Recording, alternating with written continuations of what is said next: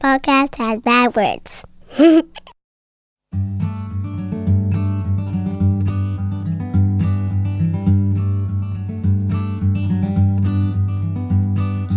Every little thing you think that you need, every little thing you think that you need, every little thing that's just feeding your greed. Oh, I bet that you'd be fine without it. Hello, patrons. What's up, y'all? Thanks so much for supporting us. We appreciate each and every one of you. Yes, indeed. This is the maximal episode. We just finished up the... This is where I get to let my hair down. Looks beautiful, Ryan. Thanks, man. Yeah, you're welcome. This is, we did a Subtract episode, and I had this article. I usually want to find articles that we can argue about. I don't think we're going to argue about this one at all. Have we argued one time? Shut up. You piece of shit. Even if we do argue, we usually move closer to the other person's side. That's true. So I can punch you. That's right. All right. Come at me, bro. All right, Derek Sivers. This is from his book that is coming out called Hell Yeah or No. And the title of the very short essay is Subtract. And this is perfect for what we're talking about today. Life can be improved by adding or by subtracting. The world pushes us to add because that benefits them. But the secret is to focus on subtracting. Imagine a horizontal line with 0 on the left and 20 on the right. I want to be in the middle at 10, but I'm at 17. What can I add to get to 10? I tried adding 8, but that didn't work. Maybe 3 would help. Should I go all out and add 50? No amount of adding will get me where I want to be. The adding mindset is deeply ingrained. It's easy to think I need something else.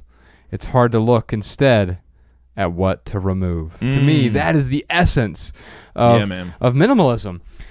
We're looking at what we can add as opposed to looking at what can I remove from my obligations, from my relationships, from my commitments, I'm thinking about when people were like, I have to have ads on my website, or I have to go to my 9-to-5 job. With that attitude, you do. Right. And it's the thing we were talking about on the main episode. It's like, well, who told you that? Yeah. Who told you had to have this job, this career? Who told you had to have these things, this car payment, this house? Who told you have to live in this city? Who told you? This is a hard one. And we're going to get to this in a moment with Leah's question. Who told you that you need to have those family members? I was thinking about this last night, actually, Ryan. I have family members who I am related to by blood, whether it's cousins or aunts, uncles, and half brothers and sisters who I, except for one, never talked to. I talk to my adopted brother way more than I talk to any of my biological siblings. In fact, there's only one biological sibling I've talked to in the last 3 decades. Wow. And the reason being is you also get to choose your family. Bex is my family, right? You are my family. Ella, she's not my biological daughter, but she is my family. Yeah. And we get to choose what that means. Now, we're using these terms more loosely now. And I don't mean family to mean we share the same DNA. But if that's all it means, then that's immutable, right? You're never going to be able to, it doesn't mean you have to, but who told you have to be around the people with the same DNA? Yeah. Well, it's interesting, when I see people do that to a detriment, they are usually in a situation where they've built this rule that says, I can't live a meaningful life until my brother is doing well, or until my mother accepts me, or until someone else in my family that is giving me grief, until they improve themselves, and until this relationship improves, I can't be happy. And sometimes those relationships will never improve. And also putting your happiness or your well-being, making it reliant on someone else's well-being, you can't force people to make better decisions. So I totally agree. Like, we have to question what we think we're obligated to versus what we actually should be obligated to. I was talking to our doctor yesterday, Dr. Ryan Green. I went out to get IVs because Bex has had the flu, and so like I'm just trying to avoid getting sick. That's why you got all this energy today. Yeah, I've had 2 days in a row. I've done a bunch of IVs. IVs are nuts. Yeah. Yeah, and man, so I was talking to him about when he was doing like his residency and stuff, and he was working in a hospital, and he had to go in at 4:45 every morning, and he realized like he was helping people get well enough that they could leave the hospital and then continue the same behaviors that would put them right back in the hospital. Yeah. And he didn't find that particularly meaningful. And so he changed his direction. He said, I'd rather help people like you and Bex who were doing things that I consider to be meaningful and serving the greater good and good, contributing to the world in a way. I'd rather help people like you who are willing to help themselves. Yeah. And sometimes we're focused on people who aren't even, we're trying to help people who aren't willing to help themselves. People will not change unless they want to change. Yeah. And I think that might be one of the most frustrating parts with family members is, yes, like I want to have the perfect mother. I want to have the perfect father. But if they don't want to change, I can't change them. I can't make them a good mom. I can't make them a good dad. Right. You can't drag them kicking and screaming until, and by the way, good is perspectival too, right? Because, well, 2 points here. One is, it can always be worse, so it's relatively good or relatively bad. But then also, where the hell was I going with this? I don't know. Well, let me get back to this text Well, and hopefully it'll pop back up. Well, let me bring up one more thing about so far in this article that I think is a really, really important takeaway is we also need to look at what we have on our plates on our life plate, basically. Yeah. And when I heard you reading this article, what I think about are people who reach out to me via email, because my email address is in our book, and I get a ton of emails, which is great. I love talking to people.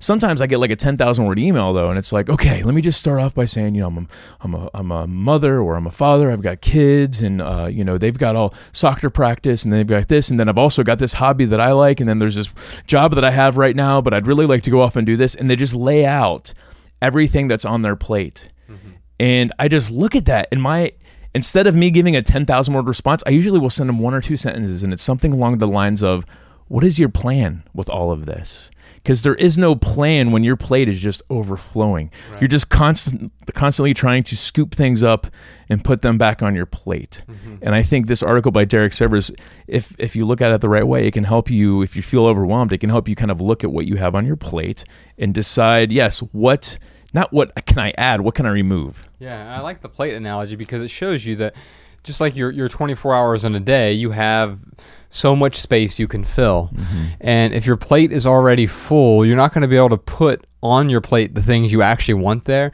Like maybe you've been served this plate through the circumstances, through the bad decisions you've made, through the decisions other people have made.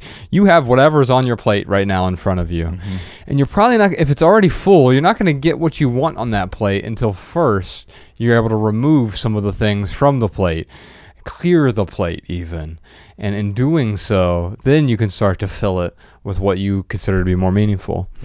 Back to the text here. The least successful people I know run in conflicting directions, drawn to distractions, say yes to almost everything, are chained to emotional obstacles. Those 2 words, Ryan, emotional obstacles. Yeah. What does that mean to you? Oh, man. Well, going back to what we were talking about with family, I mean, we feel obligated to, I guess, put up with our family's baggage, essentially. I mean, I know growing up, and even now, like you talk to a lot of my family members, they will say, oh, we're family, so, we need to be there. I remember one time one of my family members was saying to another, I'm trying to be as ambiguous as possible. I'm sure none of them are Patreon patrons, but one family member is like, oh, you know what? I'm so glad that we're related because you love me, and no matter how I treat you, you always have to be there for me. Nope. Yeah, I heard that and I'm like, that's ridiculous. Like, family members, we should go out of our way to treat better than what we treat our friends. It isn't this obligation to just be there and get beat up on because we have the same blood. It's unfortunate, but a lot of the times that's what people use family as an excuse for. Oh, you're a family member, you should. And it's like, no, you definitely should not. So I think that's certainly one of those emotional obligations. Yeah. Well, he said emotional obstacles. I'm sure here. emotional obstacles. Yeah, for what do you me, think of? When I think about emotional obstacles, I think of the sort of knee-jerk reaction that I have, where it's I don't feel like I explained myself thoroughly, or I'm afraid the way that this is going to come off, someone's going to judge me. And you know what? That's true. It's the reason that this Patreon thing works so well for us. Is it's a small group of understanding people who have proven their understanding, and they find value in our message and what we're trying to communicate. They've also, because we've set the expectation, they've proven that they're willing to give us the leeway to screw some things up and talk about some stuff that we otherwise might not talk about in public, but we could talk about it in front of a smaller group of people, trusted friends, so to speak. And so sometimes I think quite often what we need to do is realize the appropriate setting for something. I see this on social media all the time. The tweet equivalent of "woe is me." I mean, you might as well just tweet "woe is me" or "shitty day, don't ask." When you hear that, it's like, well, no, you're actually asking me to ask you about that. And so for me, the emotional obstacles are whenever we tether emotion to something that logic can reason its way through. It becomes unnecessary. An obstacle, when a tree falls down on the road, that is an obstacle that you can either get around or maybe you have to move the obstacle altogether. I think emotions can often do that with a lot of the more rational or reasonable conversations that we're trying to have when we can remove emotion. When Bex and I got into an argument this weekend, first argument I think we've ever had, she said, "Hey, I want to talk about this right now." I said, "I'm really angry right now, and now is not a good time to talk about it because you deserve better than me giving you anger." And so we had to wait like a period of time before I could even talk about it because I knew that I was angry. And doing that, making the space, it allowed me to come back to it without that emotional obstacle. It allowed me to enter the conversation with more logic, and also it helped me listen to her. It helped me be able to say, okay, I need to listen to what her concerns are in order for me to address them, and maybe I'm not going to agree with them, but I can't know that until I listen to them first. Have you done that before? When you get into the heat of the moment, you have that emotional obstacle, and you're like, "I disagree with you. I know in advance. I'm disagreeing with you in advance." So I'm not actually listening to your point of view because I've already realized I disagree with you. So now I'm just preparing my rebuttal in my head to give you. Yeah, absolutely. Anger is certainly an emotional obstacle without a doubt. Have you seen the new Jerry Seinfeld Netflix special? I think so. Not Jerry Seinfeld. Why do I always confuse him with Ray Romano? Are you kidding me? They're the same person in my head. I've never watched either one of their shoys. Yeah, probably because they're both had popular shows in the 90s. Right, but they also have like dark hair and they're roughly the same age. And I've not seen Ray's new. It's special. good, although I think maybe it's just parallel thinking, but it's very suspicious. It looks like he almost ripped off Andrew Schultz's first comedy special, which was called 441. You and I listened to the audio. It was called 551 because he did an extra set on the audio version. But Andrew Schultz, who's going to be on the podcast soon, he did this comedy special where he did 4 different clubs in one night, just walking around New York City. So it was the Comedy Cellar and the Village Underground and these different places, and did 15-minute sets and then pieced it all together to one sort of hour-long special. Right? And it's up on YouTube. We'll put a link to it in the show notes. It's super offensive for those of you, but that's how comedy should be. So Ray did this. Ray did this similar approach where he was doing different comedy clubs. He did 2 different comedy clubs in New York, same comedy clubs even. Oh wow! And did the sort of interstitial footage in between them. Yeah, you know how the showbiz world works, man. I mean, dude, I forget what it was called, but so we had that the Minimizers, that we had an awesome dude, the producer Cash Cab, I forget his name. Cohen? Tom Cohen. Yeah, he was, going out there, and he had this really good idea for... We did a production deal for a TV show, basically. Yeah. Long story short. But it's funny because, it didn't go through, which is fine. Like, it's not what we expected it to anyway. It was just something, it was an idea that we were kind of trying out. But then what happened?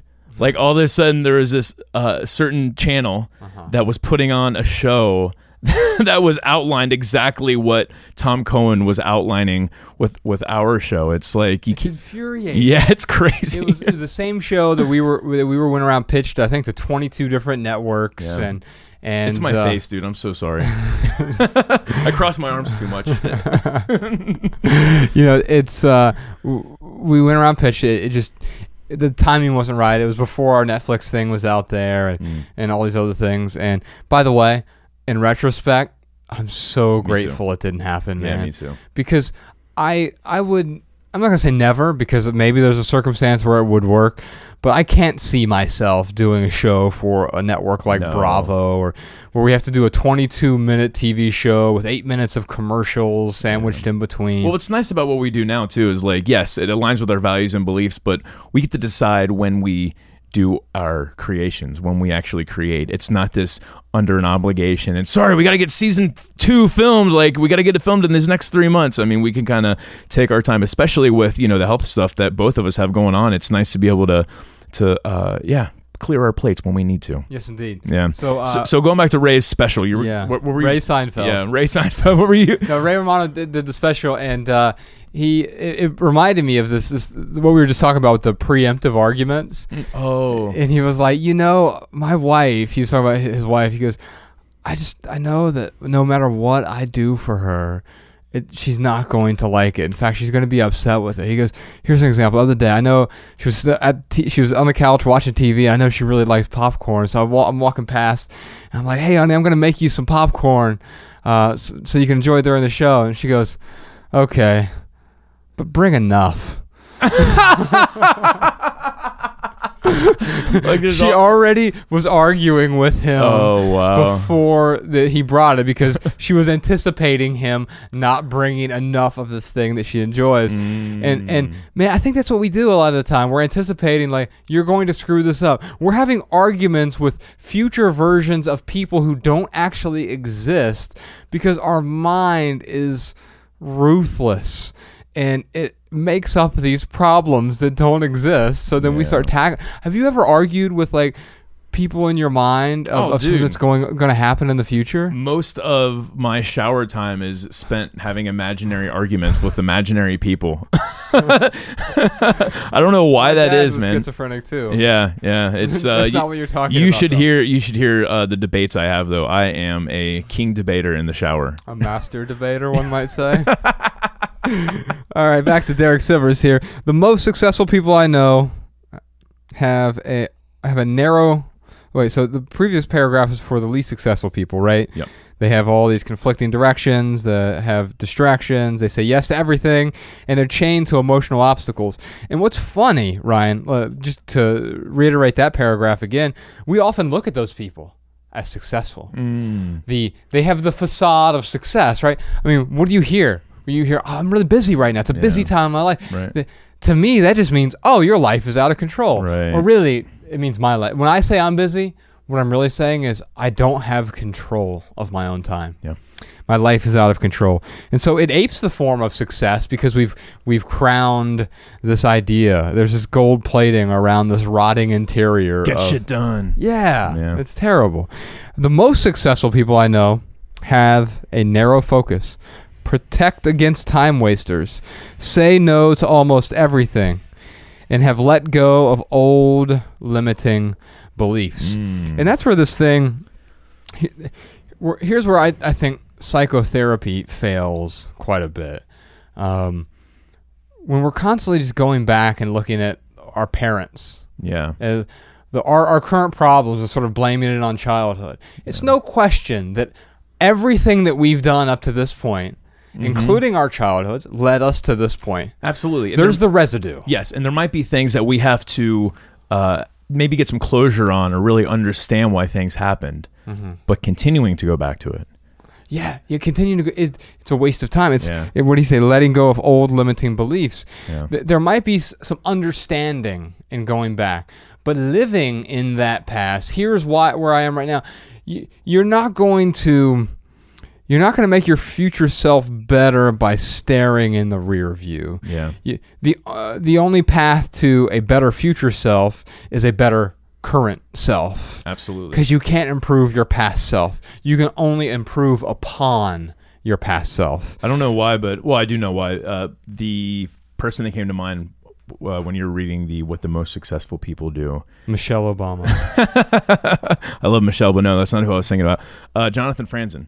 And how he is, he's a great author, but he's very focused on one project at a time. Yeah, and for many years sometimes. Yeah, it may take him 5 years. Or Andrew Bell, he's another good example too, where he doesn't do a lot. He doesn't have a lot on his plate, but what he does have on his plate, he's extremely focused with. And man, when that creation comes out, when you got to wait the 5 years for that creation to come out, it's so gorgeous.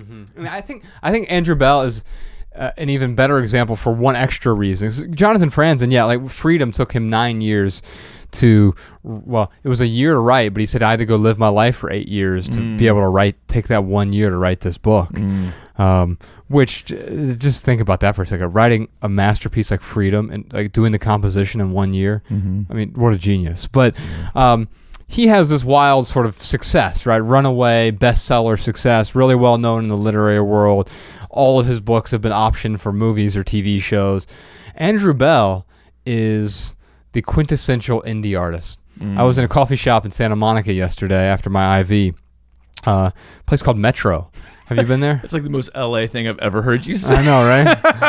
Well, I was trying to not get, but it was it was a stranger experience because it was a donation-only coffee shop. Oh, which one's this? Metro is really good, man. Is it tasty? Yeah, it's good. I think it's on Arizona. Did they roast their own, or No, they use curator? Ritual, I think. Okay. But it was a really good experience, and the people there were so friendly. Like, I was certain they were Mormons. I don't know if they were or not, but like always the friendliest people I run across.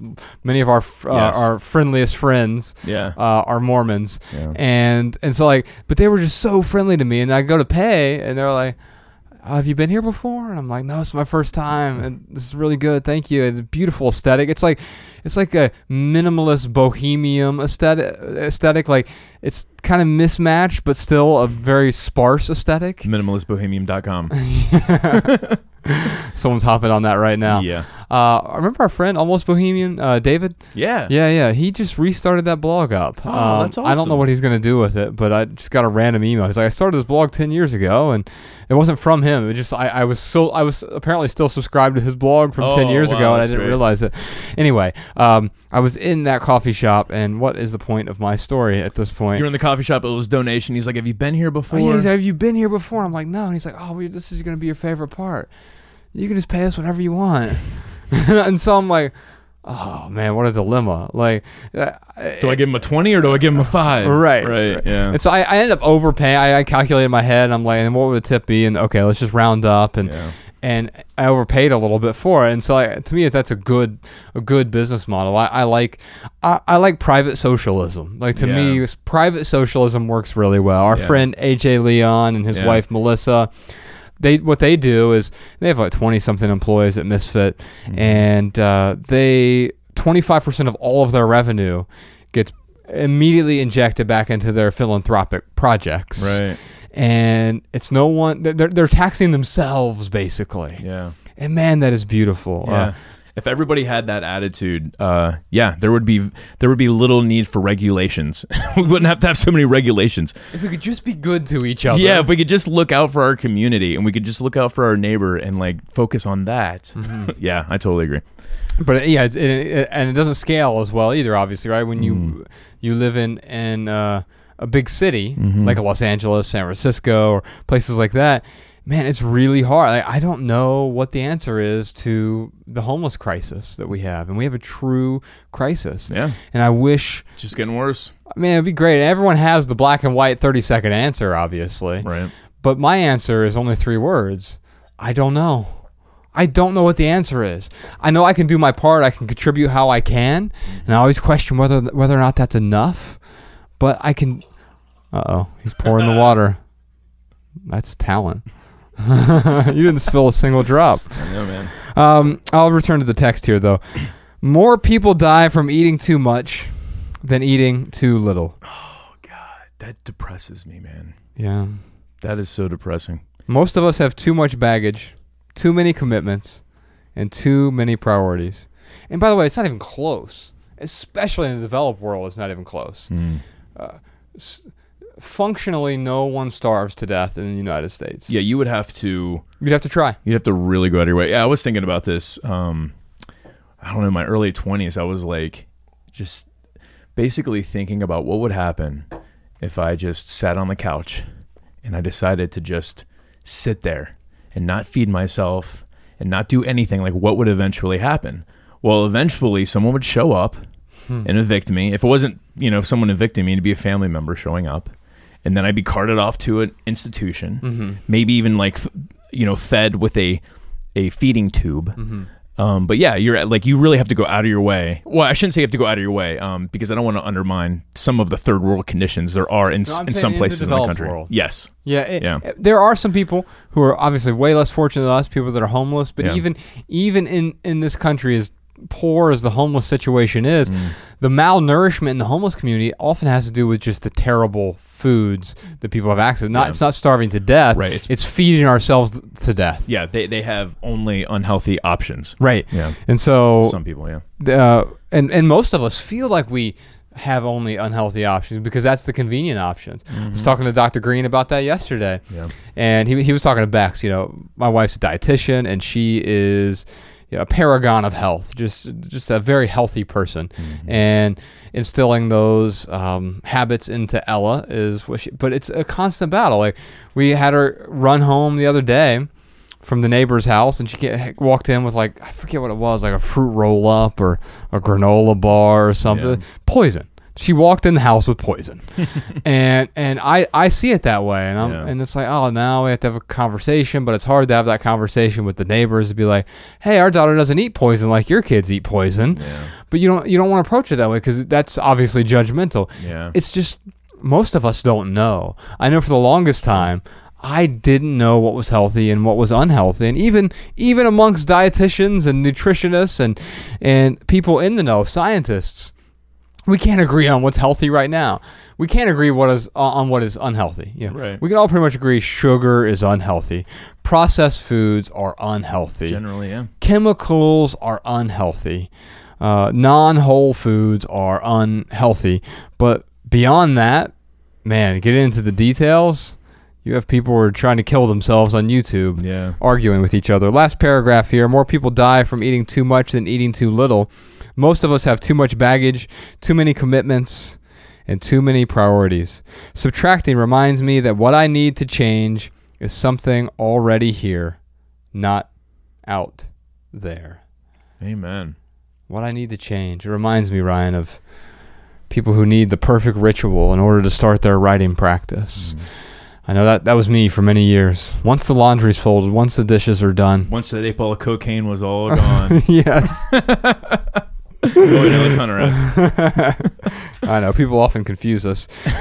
This question relates pretty close to that. Leah says, and I found this in our community tab, so she didn't even send it. And I don't answer all of these, but I thought it was perfect for... So on Patreon, if you're you are, obviously, if you're listening to this, a Patreon subscriber, there's that little, if you go to patreon.com/theminimalist, you click community tab, you have people sharing photos of their minimalist journey.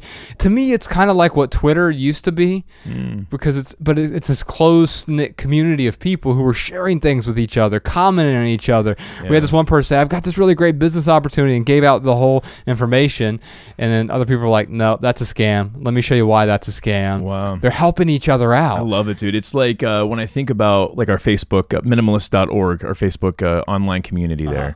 That is open to the public. Anyone can, join that and add their own 2 cents. But every once in a while, you'll have, you have someone who's just there to criticize. They're seagulling. They're just like swooping in, taking a shit on what you do, and then they swoop off. Right. And they're trying to cause controversy. What I appreciate about the Patreon community is like everyone is there to like lift each other up. Add value. Everyone's there to add value. Everyone is there to support one another, to respect one another. It's it's gorgeous, man. I totally agree. Yeah, so Leah left this question, and I thought it'd be appropriate for this. She says, I've been struggling for months on how to write out and ask you guys this question. I'm 23, and by the way, the best way to do this is always to send us a voicemail questions, especially when we're on Patreon. We prioritize your questions, so anytime we have a particular topic we're doing an episode on, like we're doing one on digital clutter or whatever, then just send your voicemail or voice memo and follow in those instructions. Back to Leah's question here.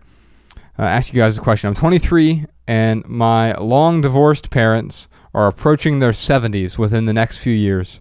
Both suffer from severe and mental health conditions. Severe physical and mental health conditions, so both. As the youngest child, I've always felt obligated to take on the, quote, hero role and take care of my parents. Okay. So let's stop there real quick, Ryan. The hero role. Yeah. Who told you need to do that? Yeah. Who made you obligated to be the hero, Leah? I mean, I want to be the hero all the time. Yeah. I mean, when I think about a lot of my family members, like I just want to, cradle them. I want to bring them out to LA. I want to like help them live their lives. But I understand too that like I can't be the hero all the time to every single person. And maybe that's not even the best definition of heroic either. Yeah. Constantly saving people who aren't willing to save themselves. Yeah. And we'll get to that in a second here with the rest of her question. But okay, who told you to be the hero, right, Ryan? Yeah. And then who created that definition of hero for you? Yeah. Because what does it mean to be a hero? Do you have to be Superman or was it Wonder Woman? Supergirl? I don't know. Yeah, I think you're right on both accounts, maybe. Okay. I love how this next sentence starts. As I grow older and wiser, she's 23. Hopefully you are growing older and wiser. Yeah, I mean, we're all growing older, I guess. As I grow younger and dumber. That's my way of just saying, like, Leah, you've got your whole life ahead of you. I'm glad that her mind is here at 23 because mine certainly wasn't. Mine wasn't there at 28 when my mom died, and so let's talk a little about that. She says, as I grow older and wiser, I feel less responsible for them because I realize they are adults. And they continuously made poor health decisions and rarely make an effort to help themselves to this day. That's the big point. Yep. That is, yeah. They take for granted the things I do for them by often treating me with disrespect. As I grow older, oh my God. I also want to move forward with my minimalist lifestyle, move to a warmer climate, many hours away, downsize, travel, have a business, etc. Okay, that's a lot of things. That's a lot of things you're putting on your plate. What is your plan, Leah? However, I know I don't have much time left with my parents, okay? Is it selfish to want to move on from my aging parents to pursue something more meaningful? Let me just read the response that I quickly wrote. I wrote this in like 30 seconds. So this is what I wrote in response to her, but then I want to talk about it with you, Ryan. Operating in your own self-interest isn't selfish. It's often hard to distinguish the two. The former is about providing for yourself so you can provide for others. Being selfish, on the other hand, means you're hurting others to get what you want. No, you are not obligated to continue to serve your parents, but you can contribute to them if you determine it's the absolute best use of your time. You get to decide what you offer them and at what distance. Yeah. That last word, or the sentence in that the word in the last sentence there, offer. I was listening to a Pete Holmes podcast he did with Matt Nathanson. He and Matt Nathanson did this podcast, and it's one of my favorite podcast episodes I've ever heard because they were just talking about their sort of mommy-daddy issues, right? But in a way, they really related to each other. They're both from Lexington, Massachusetts. Okay. And so they grew up in this sort of small town relatively close to Boston. And they have what they call Bostism. Like there's this Boston mindset that like your parents have this control over you and your psyche even after you're gone. But I think it's not just a Boston thing, right? But Pete said this thing that was so profound to me. I was just listening to this the other day. His mom said, she was in town or whatever. He was in town over there, and she's like, well, and he's talking about what he was doing on Sunday night or something, and he goes, oh yeah, I'm gonna be having dinner with my wife. She goes, well, why can't I come to that dinner? Who asked him this? His mom. Oh, okay. Yeah. That's so funny. And he said, because that's not what I'm offering. Yeah. And at first that almost sounds cold, right? But what I got out of it was, that's not what I have to offer right now. And so I think the question that Leah has to struggle with and has to determine is, what do you have to offer? And then at what cost? And then, by the way, at what distance? Just because you've created a physical distance from them doesn't mean you can't offer something. And by the way, sometimes the best thing you can offer them is that distance. It's the most leverage you have, especially if they're being disrespectful. Yeah. Well, I think where Leah might be is she's feeling so disrespected or unsupported. I mean, she's at a boiling point is what it sounds like. And when we reach these boiling points in our lives, whether it's with a relationship or whether it's with our jobs or whether it's with school, we often feel like we have to go one way or the other. We have to either be all in or all out. And I'll tell you, I had that feeling with some of my family members. And what I realized is that the ones that I really, really want to be close to and I want to, help them live a meaningful life, however, they aren't making the right decisions. I mean, because she said here, her parents often, they rarely make an effort to help themselves to this day. And those are the relationships I have to look at and say, yes, I wish it was one way, but I have to accept how it actually is. And that doesn't mean that I have to throw my hands in the air and say, you know what, I'm sorry, like you're not willing to make decisions for yourself, or you're not willing to make the right decisions, you're not willing to put the effort in, so I'm certainly not going to put any effort in. But so it doesn't mean that. What it does mean for me, though, is to just basically go out of my way to support them whenever I can. And sometimes that support is just being kind. Yeah, exactly. Just listening when you can. Yeah. However, if they start contributing vitriol to the relationship, you can cut them off. Sure. And the other thing too is Leah's got to have the conversation with her parents. If she's feeling disrespected, she's got to say to her parents, "Hey, I really love you guys, and I want to support you as much as I can, and I want you to be happy. And I know that you guys love me, and because you love me so much, you want me to be happy. But lately, I really feel like you aren't supporting me with X, Y, and Z. And in order for us to have a really good relationship, for me to give as much as I want to give to this relationship, and I will continue to give, I also need support from you all." Right. And sometimes just having that conversation, I've had that conversation with family members, that a very similar conversation, and ultimately one or two things happen. They either look at you and they say, "You're crazy, we're fine, you're not, it's your problem." Then if that's the response, then that is when you start to love someone from a distance. Or better, they look at that and they say, "You know what, you're right. I didn't realize how disrespectful I was being. I didn't realize how much support you needed. I didn't really realize that you needed support in that specific area." And I'll tell you, I think that probably happens the majority of the time. Very rarely is someone going to look at you and just throw their hands in the air. Yeah, and you don't have to make them feel judged. In fact, of course not. When you're having that conversation with them, you can bring it back to the fact that, hey, I feel disrespected right now. I know that's not your intention. Yeah. And having the difficult conversation, that is important. But who better to have a difficult conversation with than the people you care about the most? Yeah. Instead, we waste our time on difficult conversations on YouTube or Facebook or Twitter. It's like, I'm going to have the difficult conversations over here because I don't know these people. It doesn't really serve your life the same way having a difficult conversation with your parents is going to. Now, Ryan, you said she's reached this boiling point. Yeah. Go back to that Derek Sivers essay. What's the best way to turn down the boil? Not to turn up the temperature. Right.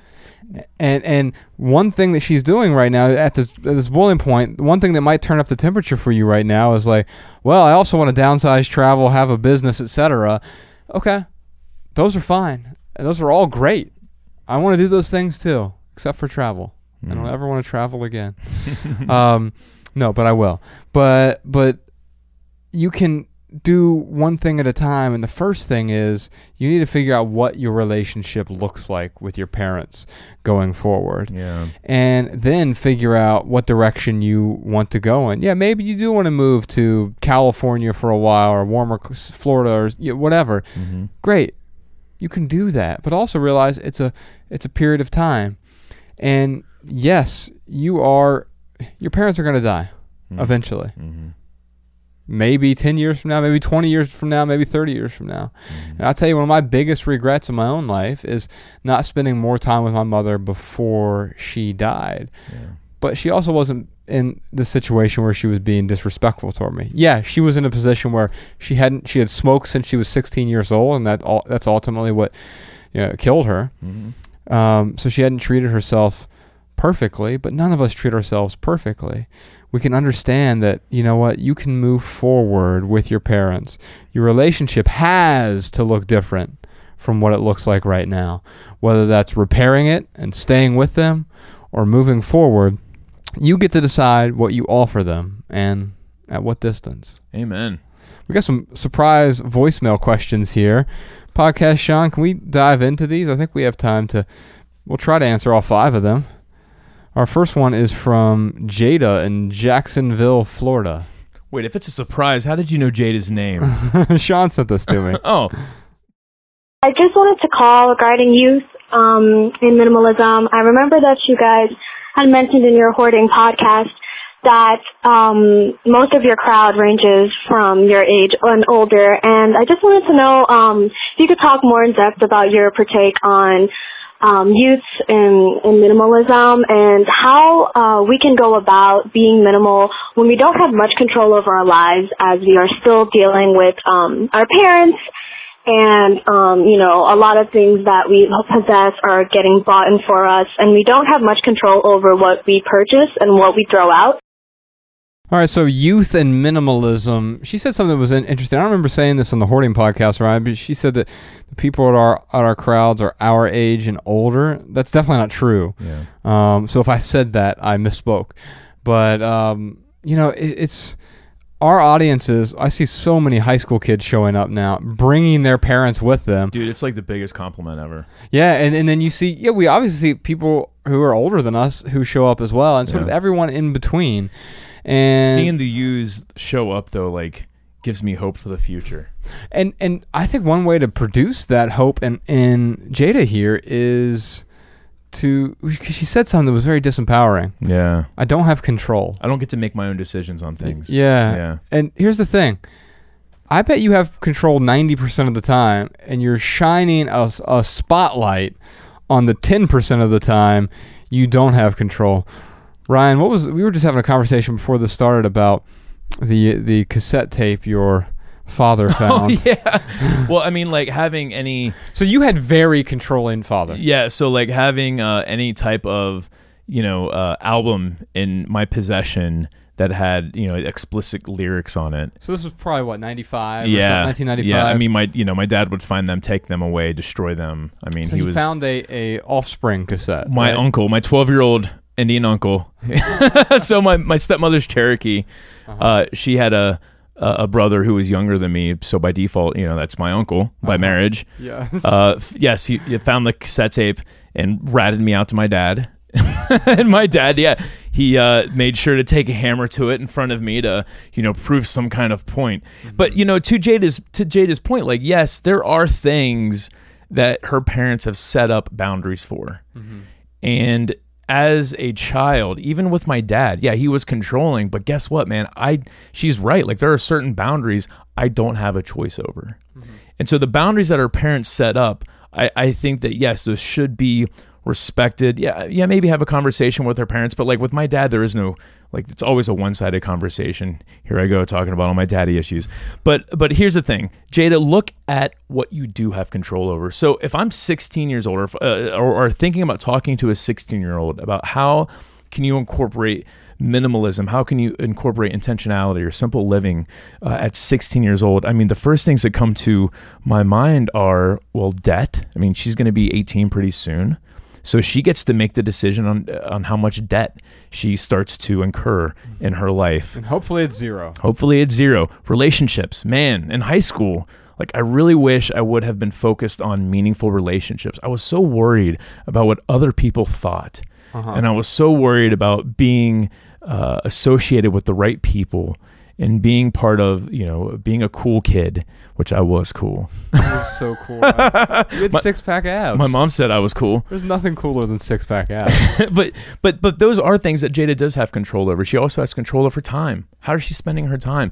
How is she spending her attention? So yes, Jada, you're right. Maybe there's 10% of your life that you don't get to choose the boundaries. You don't get to choose these specific rules, but there is 90% more out there that you absolutely have some influence and control over. And take a look at the resources essay that we did. The acronym that we use is STEAM, right? STEAM. You have control over those resources, the ones you just mentioned, Ryan. So I'll just go through them in order. You mentioned two of them. The S is skills. Yeah. You have your own skills. Now, skills are different from talent. Talent, you're born with something. Like LeBron James was born with talent, right? Yeah. But he also built meaning he could have probably done any sport and exceeded. If he was a UFC fighter, he'd probably be the best UFC fighter in the world. If he's a football tight end, he'd be the best tight end in the world. Yeah. It just happens he's the best basketball player in the world. Yeah. That's So his talent is athleticism.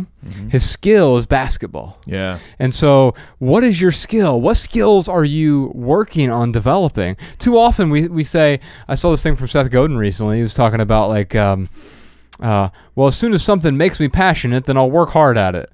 Like, oh, that's backwards. What you and I always say, you confuse excitement for passion. If something makes you excited, then yet you're still going to have to work at it in order for it to become a passion. Yeah, I had a relative who basically they were just talking about how they don't want to work in a factory the rest of their lives, and they really want to go out and try to do X, Y, and Z, but they hadn't had the excitement or that passion, and they were just waiting until the passion hit them. And they prayed, and they'd lock themselves in the room for a couple days to pray, and hopefully God gives them this passion towards something. If you have that approach, you're going to be waiting your whole life. Yeah. You're never going to be able to take action. So it's skills. Develop the skills. Yep, skill. And so you have control over that. Maybe it's playing piano. Maybe it's writing. Maybe it's directing little indie home movies with your phone. I mean, it's amazing what you can do with a phone now. I remember there's a musician, BJSR, who, this is a decade ago, he's from Dayton, Ohio. He did a music video on an iPhone 3. Wow. And classic. What a hipster, man. But this was when iPhone 3 was like new, right? Yeah. And they did this beautiful music video with an iPhone 3. And our technology and just the most rudimentary smartphone now or iPod Touch is so much better than that. But he made a beautiful music video, and so you can take whatever tools you have and create something beautiful. I mean, what did Jordan do with the Screenless Saturdays thing? Yeah. He used a 60-year-old camera. It's probably 60 years old, right? Yeah, 60-year-old film camera, analog camera, and Sean had like a $10 cassette tape recorder. We made a video. It's up on our YouTube channel. Put a link to that in the show notes. Just about Screenless Saturdays, and we went and filmed it somewhere. But the video's cool. It was a good project. But I had so much fun with you guys that day. Yeah. With all four of us just sort of hanging out and planning it, and we screwed up a bunch. We also were searching for a payphone that day because I wasn't using my phone. Yeah. I was trying to call Bex and Ella. So we never did anything with that footage. Maybe we should do something for. Yeah, we'll do some. Yeah, do something. I don't know what we'll do, but Yeah. do something where we spent half a day looking for payphones, and you realize, and we finally found one, and it was empty. Then we found one and it didn't work, and finally, at the very end of our day, when we had given up. Mhm. What a metaphor! Yeah. When you give up, it appears. Yeah. And I think maybe your friend who's just sitting, or family member who's sitting around waiting for the epiphany. Yeah. Give up on it and actually just start doing the work. Yeah, just start doing stuff. Give up on the epiphany, and maybe it'll eventually show up. So back to STEAM, we got skills. Yeah, and and then then talent. No, the T stands for time. Ah, okay. Yeah, so you have your time. Now you don't, maybe as a teenager you don't get to decide every moment of your day. You have to go to school, but you have time that is your own time, right? E is energy. Yeah. How are you spending that energy that you have? And all of us have different levels of energy. We do, and Whether it's because we were born with it, or whether we have some kind of illness or whatever it is, like all of us have a certain amount of energy we have to be very, very deliberate with. but you have 100% of the energy you can expend, right? Amen, yeah. And in the choosing, how am I going to use it? Am I going to just use this to, well, I'm just going to be on YouTube all day. That's how I'm going to spend Right. my energy. Yeah. Or am I going to focus on this writing project or learning to play guitar? How am I going to spend this energy? Yeah. You get to decide that. The A stands for attention. Yeah. And man, it's the most precious resource we have, I think, is our attention. Yeah. It's a limited resource, but advertisers act like it's unlimited. Yeah, it's one of the reasons why I got rid of Facebook, man, because I realize like that takes my attention and it draws attention away from other things. And I found myself I don't know, man, just not really feeling good about what I was doing with that attention. The last one is money. Yeah. And we put it last for a reason, because it is important. It's why it's part of this this acronym, but it is the least important. However, most of us, and I know I did this for most of my life, most of us live our lives like it's the most important of our resources. But back to the question we were asking earlier, Ryan, who told you it's the most important resource? Yeah. Well, I think what happens, that's funny you say that. I just had this thought. Money looks like the easy way out. Ah. I mean, that's what it is. And as human beings, man, I think we all tend to look for the most frictionless way to do things. And money seems like it just removes all the friction. And there's two problems with that. A, it does not remove all the friction.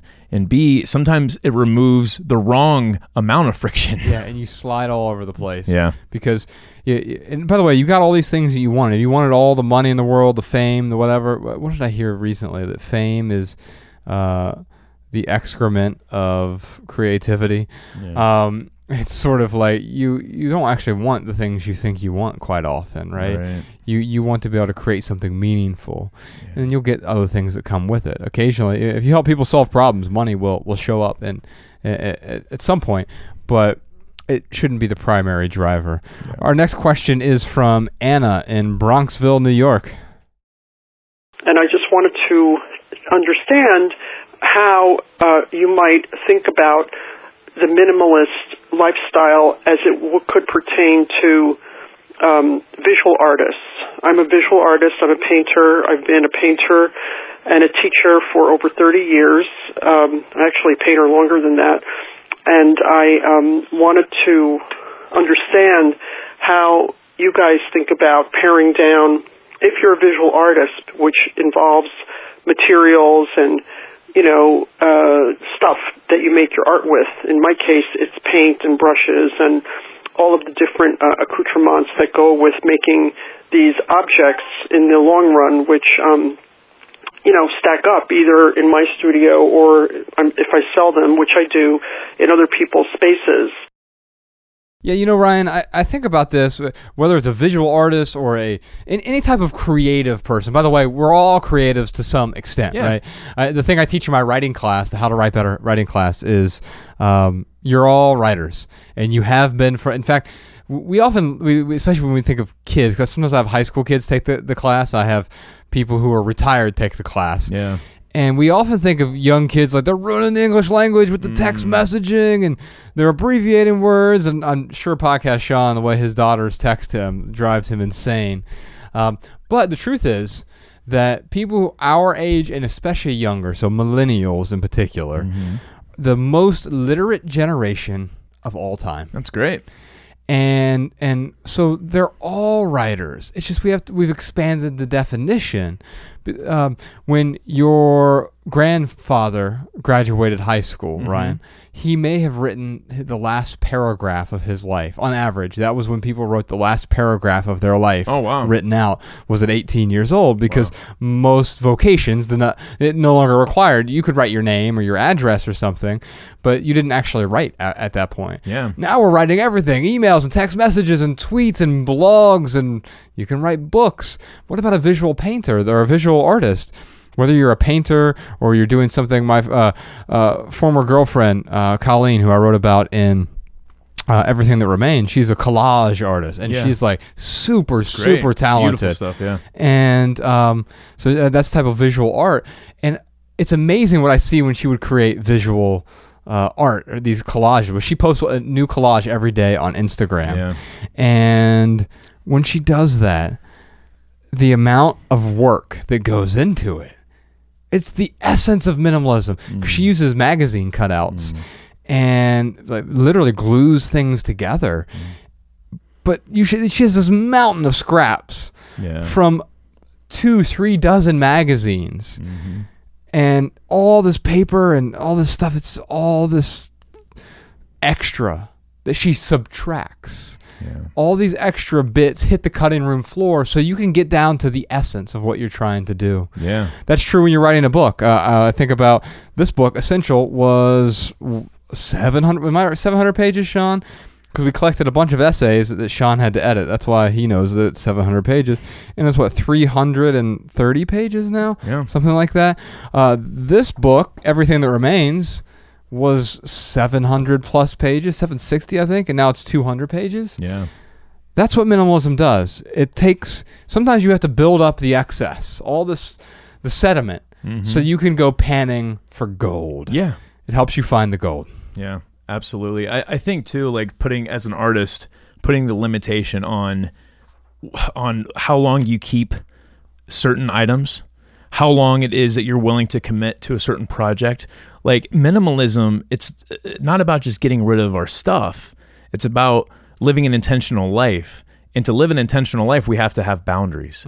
So like Colleen, for example, she has a mountain of magazines to pull from. Right. She doesn't have 2 mountains. Right. And she might have a project that she's working on, and if she can't complete that project, then maybe it's time to put it down and to discard it and move on to another one. Well, I mean, if she had 2 mountains, it may actually take away. I think it's a beautiful point, man, because oh yeah, absolutely. If you have too much, then you're not going to find the gold within the sediment. Yes. What's the other thing that you always say, Josh, is limitations breeds creativity. Yeah. So sometimes as an artist, you've got too many options.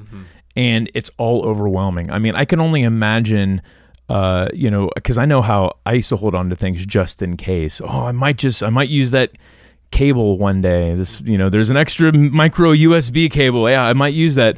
Where with a visual artist, it's like, oh man, I've got this case of jugs, and I might use these glass jugs one day. And having this just in case. Well, if you've got jugs and you've got light bulbs and you've got string and you've got, sometimes having too many things, it's overwhelming, and you kind of get stuck in this like paralysis of choice. Yeah. What exactly are you going to use? They've actually shown that when you have more than 6 choices, there's a recent study on this. I've been listening to a lot of podcasts because of the SIBO thing I'm going through and the gut-brain connection. But when we have more than 6 choices, it actually makes us slightly depressed. Yeah, wow. Because we get so overwhelmed that we tend to shut down. Yeah, I could see that, man. You shut down and you feel a little depressed because you're not 100% confident that you've made the right choice out of all these choices. And you start second guessing that choice you had. I think the important thing is to make the choice and move on. And sometimes it's going to be the wrong choice. And that's okay because you get to make more choices after that. Yeah. So Annie, you've got to find those boundaries that work best for you. I would say if you've got a room full of stuff, give a date on that room. How long are you going to allow that stuff to clutter your life. Maybe it's 30 days, maybe it's a year, whatever it is. Choose an end date, create those boundaries, Anna, that are going to help you. They're going to force you to be creative. Because if, going back to, the crates of stuff that I know that artists hold on to, just random, kind of findings. Yeah. If you give yourself an end date and say, I'm going to create something with these items by a certain date, and you put all the effort into it and nothing really ever comes from it, great. Then you know that really wasn't that good of an idea. Or what happens is that you have this end date, and because the date is approaching closer and you're working on it, finally you are able to craft something. But yes, I just want to go back to saying, Anna, create those boundaries for yourself. That's what's going to help you live the most deliberate life. As you work toward that end date, Ryan, you've essentially given yourself a permission slip to let go. Either way, you create the project, and now you get to let go of those materials, or you don't create it, and you have your end date, and you have your permission slip now to subtract or to let go. Our next question is from Diana in Columbus. My question is about my grandmother, who just turned 96 years old in July.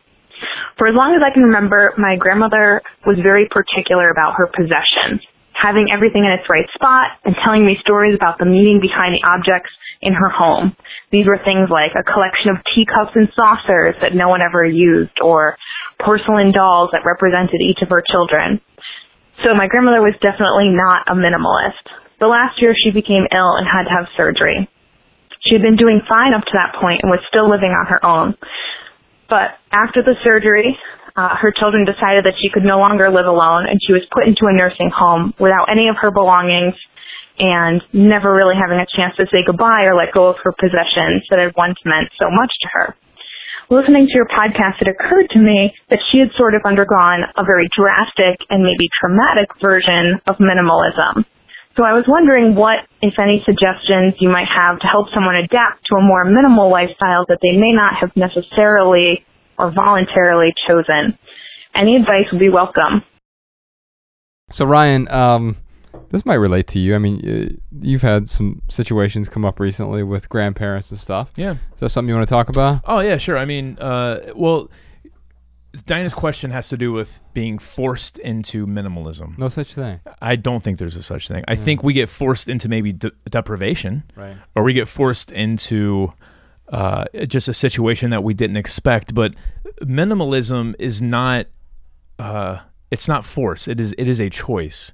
And I guess that being said, when I look at my grandfather who just passed away, it was very unexpected. It was very sudden. There was no warning signs. He had a heart attack and passed. He was 81 years old. Well, my Oma, she has to make some decisions now because the pension isn't coming in anymore. She has a different cash flow. She has a house full of stuff.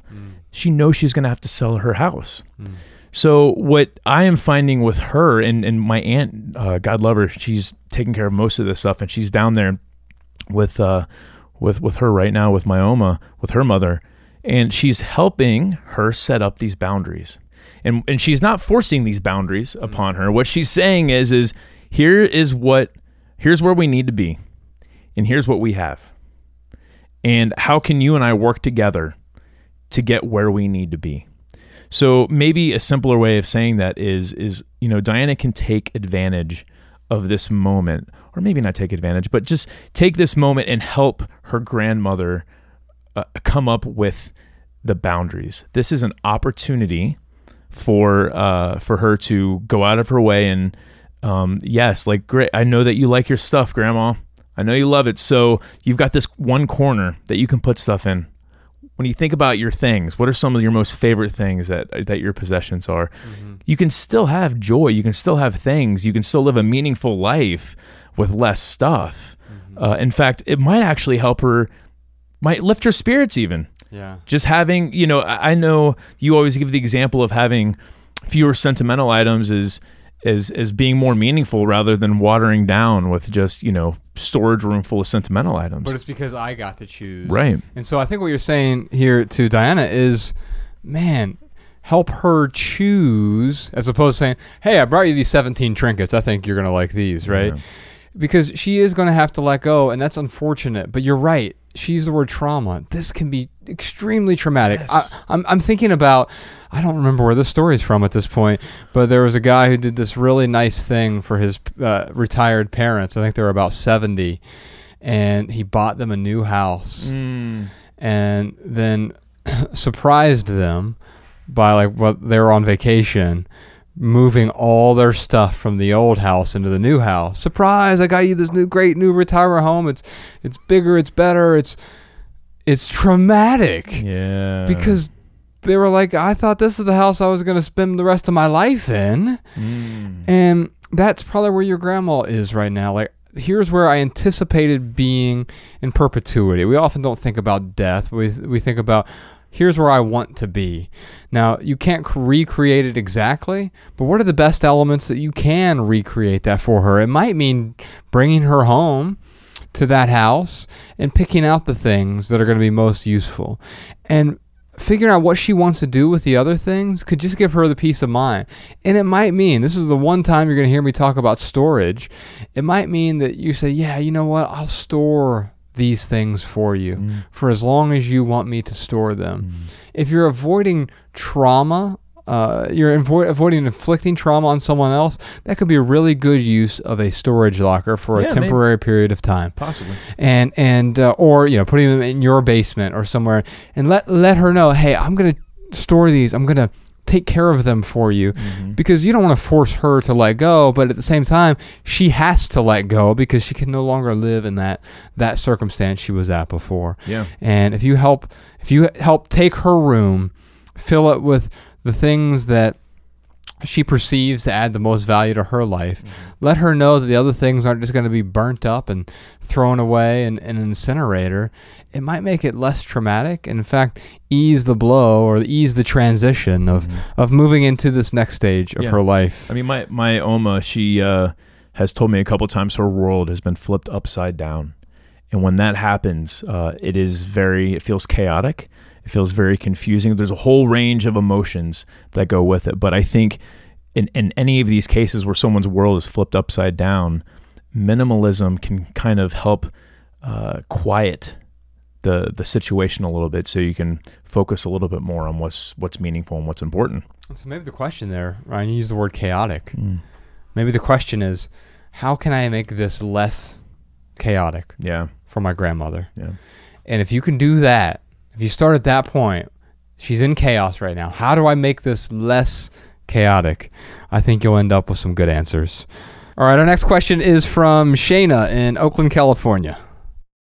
I'm very experienced in saying no to specific events, but in the last year I've decided to devote less energy to people that don't make me feel great so I can make time for people who do. But it's hard to avoid plans with someone without specifying what you're saying no to. Example, I have a friend who I see out regularly at events, and we used to have dinner occasionally, but I noticed they were continuously using it as a therapy session with complaining and general negativity, similarly to how they use their social media, which I unfollowed. I felt exhausted afterwards without having said hardly anything. I never quite enjoy spending time with them, but I don't have an official reason pinpointed that's easy to say. I've been filling my time with people who make me feel the opposite, so every time they mention getting dinner, I've just been too busy to lock down a date. This has happened a few times and it feels inauthentic, but telling someone you don't enjoy their company doesn't sound kind either. I find it very easy to let in or lock out new people, but downgrading a friendship is awkward. I love your ideas on honesty about relationships, especially dating and family, but telling them the truth will not be helpful and make our regular run-ins very uncomfortable for myself and our group of mutual friends. Is it best to just be busy until they get the hint? So is it best to be slightly disingenuous to this person? Man, Shayna's question, at the end she said, it won't be helpful, to be honest. Well, I mean, I would say Shayna has waited so long at this point, it wouldn't be helpful. Because she's been putting it off until, she's at her boiling point. Right. This person she has run-ins with her. She wants to do things outside of these run-ins. But Shayna now she's been making excuses for however long that now she is at a point where she has to either continue to make excuses or she has to be honest. I think, if she could go back in time, or if anyone's in this situation right now, when the problem arises, you've got to say something then. You cannot wait for the perfect time. There's never going to be a perfect time to have this conversation, Shayna. In fact, the longer you wait, the more inconvenient, the more uncomfortable it's going to be. So at this point with Shayna, her personally, I would recommend, yes, you've got to have that tough conversation. You know what? I really love having these run-ins with you, and you're a really great person to talk to while we're at these run-ins. I have really been refocusing my time, and I've been doing things differently, and I wish I could spend time with as many people as I wanted to, but unfortunately, I don't have that time to have every single relationship I want to. And that's not putting the blame on her. Now, if she asks you why and she keeps probing, well, why? You can be honest, and so there's a book I'm going to recommend to her. Sam Harris wrote a book called Lying. It's a very short book. I think it's like 50 pages or something, but it explains to you why lying and all of these little white lies, which Shayna is on the border of right now, a white lie, it's never the right response, other than in self-defense situations. And this is not self-defense. It might feel like it because you have the fight or flight, like, oh no, I don't want to waste my time at the dinner or whatever. But I think honesty is ultimately kind. It doesn't always feel like it's kind in the moment. And guess what?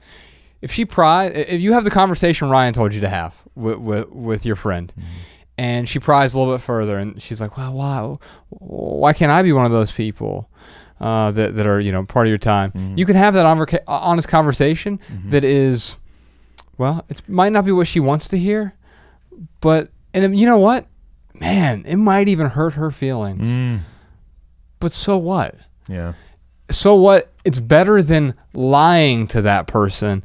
I would rather hurt your feelings. I don't want to hurt your feelings, but if my honesty hurts your feelings, I would rather that happen than me lie to you about the situation. If Shayna wants to put in some work to really ease into this, I did just think of one thing that I might do actually is, and I have done this in the past with friends or relatives, where I feel like they're constantly being negative, and then I get off the phone and I'm like, why did I spend all that time? I'm just not going to talk to that person anymore. Instead, what Shayna could do right now is, you know what? Go out with your friend, Shayna. Go follow them on social media again and show them that you are willing to support them. And then, let's say, we'll go out for drinks. They go out for drinks, and she starts to do the woe is me and to play the victim role and so forth and so on. Well, Shayna, that is where now you have another opportunity to say, hey, you know what? We've been hanging out, all the times we've hung out outside of these events, I feel like it's been a lot of negative energy, and I'm so sorry that you have, so much negativity happening, and I wish I could help you. But this negativity, constant negativity, when we hang out with each other outside of these events, it's very hard for me to live a meaningful, positive life. And I've had that conversation with, again, friends and relatives where I'm like, hey, you know what? When you and I talk, it's usually you playing the victim or victimizing someone. And you don't even, it's a lot of time they don't even want advice on how to change. They just want to play victim and they want to victimize. And, basically I've told those people like, hey, look, if you're going to play victim and victimize every single time that we talk, I can't continue to have these long conversations with you. Yeah, I think that's really helpful, because what it does is it gives them that opportunity to either fix it, and you have to be willing to help them fix it, or maybe you're not willing to help your friend fix it, and that's okay too. You don't have to. You're not obligated to do so, but then you have to decide whether or not you want to walk away from this. And in walking away, there are a bunch of different ways we just outlined that you can approach it, but in doing so, you'll find that distance that you create either empowers the relationship, makes it better, or it provides the space that you need to surround yourself with relationships that you're able to serve and that serve you. Finally, we have a question from Viv in Toronto. I have some stuff I don't know what to do with. My mom passed away 49 years ago, and I still have a suitcase. I was 4 years old. I have a suitcase with some of her things. I have letters that were sent to my grandmother when she passed away. I have a couple of gowns and things like that, and I just don't know what to do with them. I want to let them go. They don't mean a ton to me other than they're a box of my mom's stuff, but what do you do with something like that? How do you let that go? So we're talking about subtracting sentimental items from our life. Sometimes we just feel obligated to hold on to these things. She said they don't have a lot of meaning. But they have some meaning because, as you said, they don't have a lot of meaning. Realizing the things that we have only the meaning we give to them. Yeah. Right? Viv, your mom's things have no meaning to me. Right? In fact, man, I'd be really inconvenienced if you showed up here and like gave me the suitcase and the gowns. I'd be like, oh. Some letters and right. Yeah. Now, they may have some significance for you. That's a little bit different. Significance can lead to meaning, but they might have some significance for you, and you may want to retain some things because your mother passed away when you were 4. You may not have a bunch of memories of her. And one of the ways to retain it is, I'll tell you what I did with my mom's stuff, is I scanned photos. You can do the same thing with letters. You can scan letters as well. And then you can take photos of the physical objects that you want to let go of, because those photos can still trigger the memories. My guess is you're probably not going in and feeling those gowns every day or anything like that. And so those photos help me realize that the memories aren't in the things. Those things are just the triggers for the memories that are already inside us. Yeah. And it gave me permission to let go, because I realized the memories will never be in those things. Those are just things. I can let those go.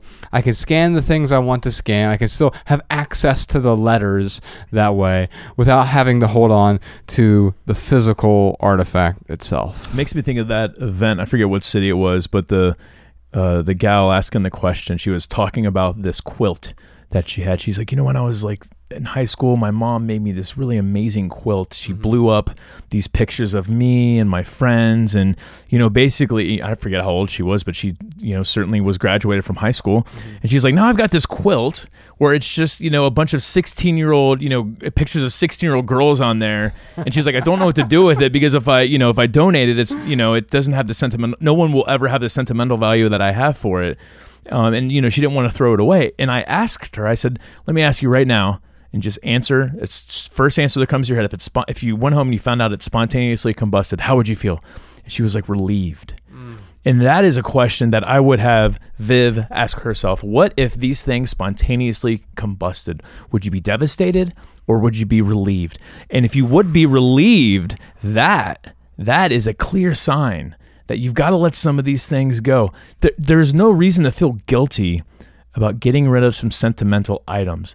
I know that there are archives and of people's past memories and pictures. Like, it's amazing how, I forget, what is it, the Library of Congress that just has like the most random letters and pictures, and those are great and those are really cool to look at. Don't get me wrong, but if you don't submit those to the Library of Congress, someone else will submit their memories. In fact, I was watching The New Yorker Presents, and there was this segment where this gal was reading from her her 8th grade diary. So she was like, 12 years old or 13 years old. And it was hilarious. And I was so happy that she had held on to that diary. But she didn't have stacks and stacks of diaries. In fact, I think she even mentioned how she kept that diary because it was the one that meant the most to her. Well, I think what you're saying there is, the suitcase that she has is not the problem. Right. It is a symptom. Because if you just have one suitcase, you want to hold on to that, you put it in the closet somewhere, it's not, you probably, unless you live in a extremely tiny home, you probably have the room for one suitcase. It's the mentality that becomes the problem. Yeah. I need to hold on to this because I'm obligated, because of sentiment, because it has some sort of meaning. The question then is, if I would feel relieved if it spontaneously combusted, how can I make this useful? How can I feel better about that? How can I let go? And it might mean taking photos and scanning. It might mean turning it into an art project or whatever. Or maybe she does submit it to the Library of Congress, and like knowing that you will give it to curators who their job is to curate other people's memories and to decide what is going to be useful for future generations and what is not. What is junk. And it's so hard for us to do because we can't see the forest through the trees. Yeah. All right, Patreon, thank you so much for being here today. And as always, love people, use things. We'll see you next time. See ya.